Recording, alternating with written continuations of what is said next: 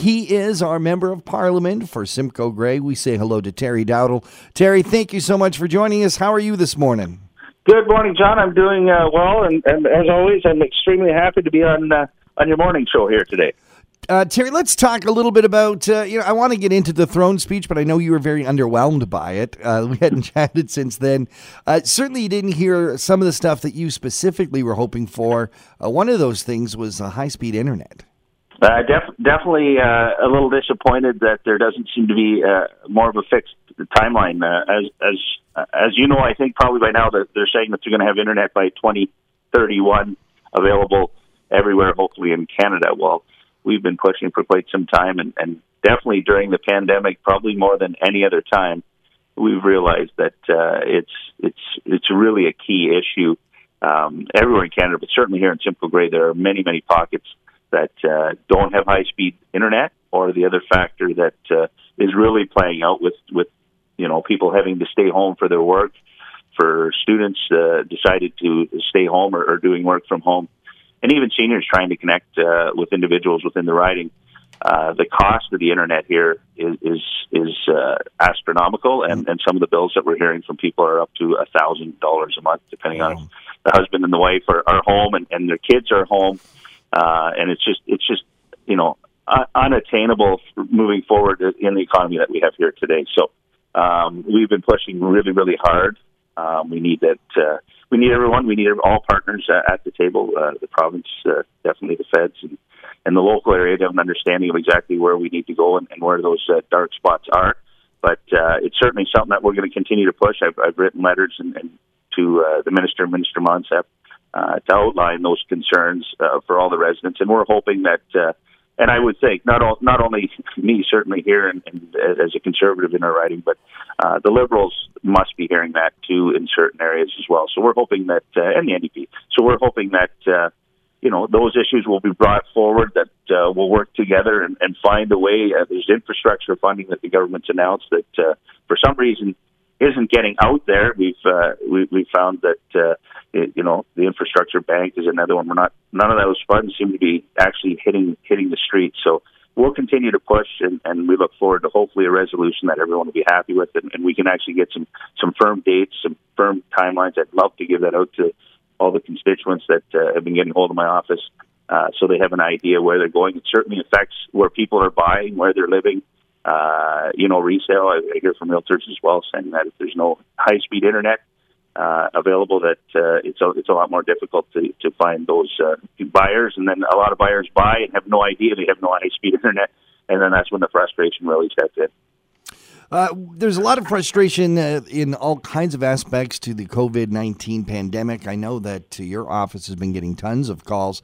What's the biggest concern for most people right now? Well, I think it depends if the calls, whether they're from the business sector or whether from the just the regular residents that are in the riding. Certainly from the business sector, still huge concerns that there's no consumer confidence out there, and we've been pushing that we definitely need rapid testing here in Canada. That's been approved in other parts of the world. That's part of it. We need people to be able to get out and to move. Certainly, a lot of calls we're getting from seniors as well, concerned as we move forward. Snowbirds, there's quite a few, as you know. We have a beautiful area that people come to and retire at. So many calls from Blue Mountains, certainly Collingwood and Wasaga Beach. And one of the ones that we're hearing about, which I didn't really think about at the time, is there are residents that are in like seasonal campgrounds that come here, and where they're living are being shut down for the wintertime. They usually do the same thing down south, and now the problem is they won't be going south, and there's absolutely no rentals here in our area. So there's quite a few people along those lines, and there's just people wondering how we're moving forward, concerns about that they're allowed to fly, not allowed to drive. And most people, what I've been telling most of the seniors out there is that the government is saying October 21st there will be an update. So at that time, they'll probably have a better understanding of where we are, our country plans to be.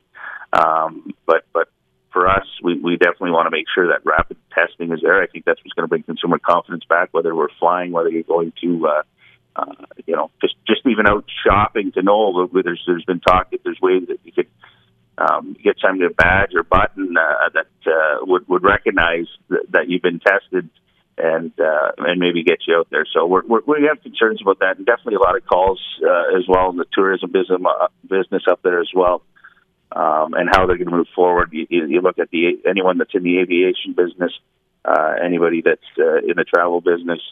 So we still have ways to go, and we want to make sure that the government's there is hearing those things and reacting as quick as they can.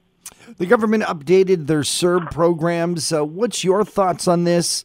I mean, you mentioned we do need the economy to keep rolling, but are we now spending too much?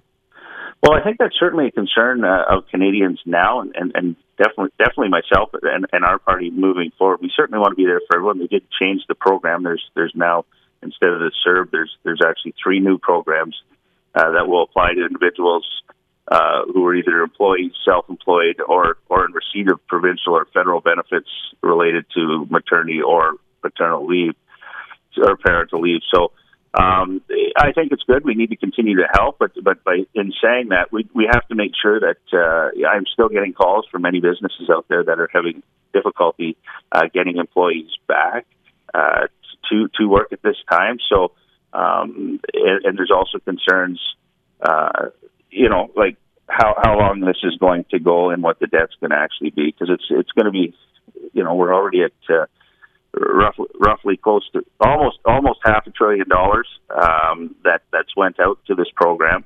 And the concern is that we've seen, especially now with the second wave, John, is the fact that it's been 6 months and we're actually probably not really any further ahead.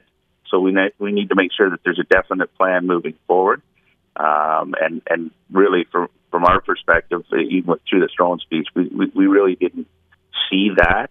And I think there's concern out there, and a second wave to many of these small businesses is going to be, it's depending on where you are and how the Ontario government decides on the shutdown, is really going to be difficult, and for some just not sustainable. And that's where the concern lies. So we're happy the programs definitely are there. I think we need as a government to make sure that there's checks and balances, that those programs are definitely going to be individuals that need it.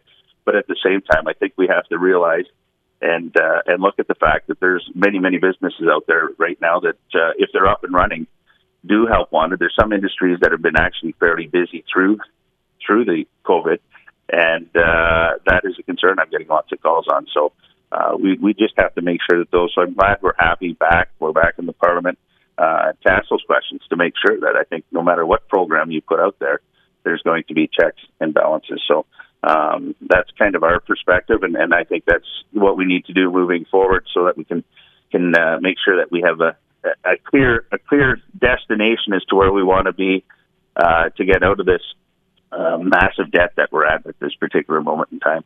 Terry Dowdall, MP, Simcoe-Grey, thank you so much for once again joining us here on Talk to the Town.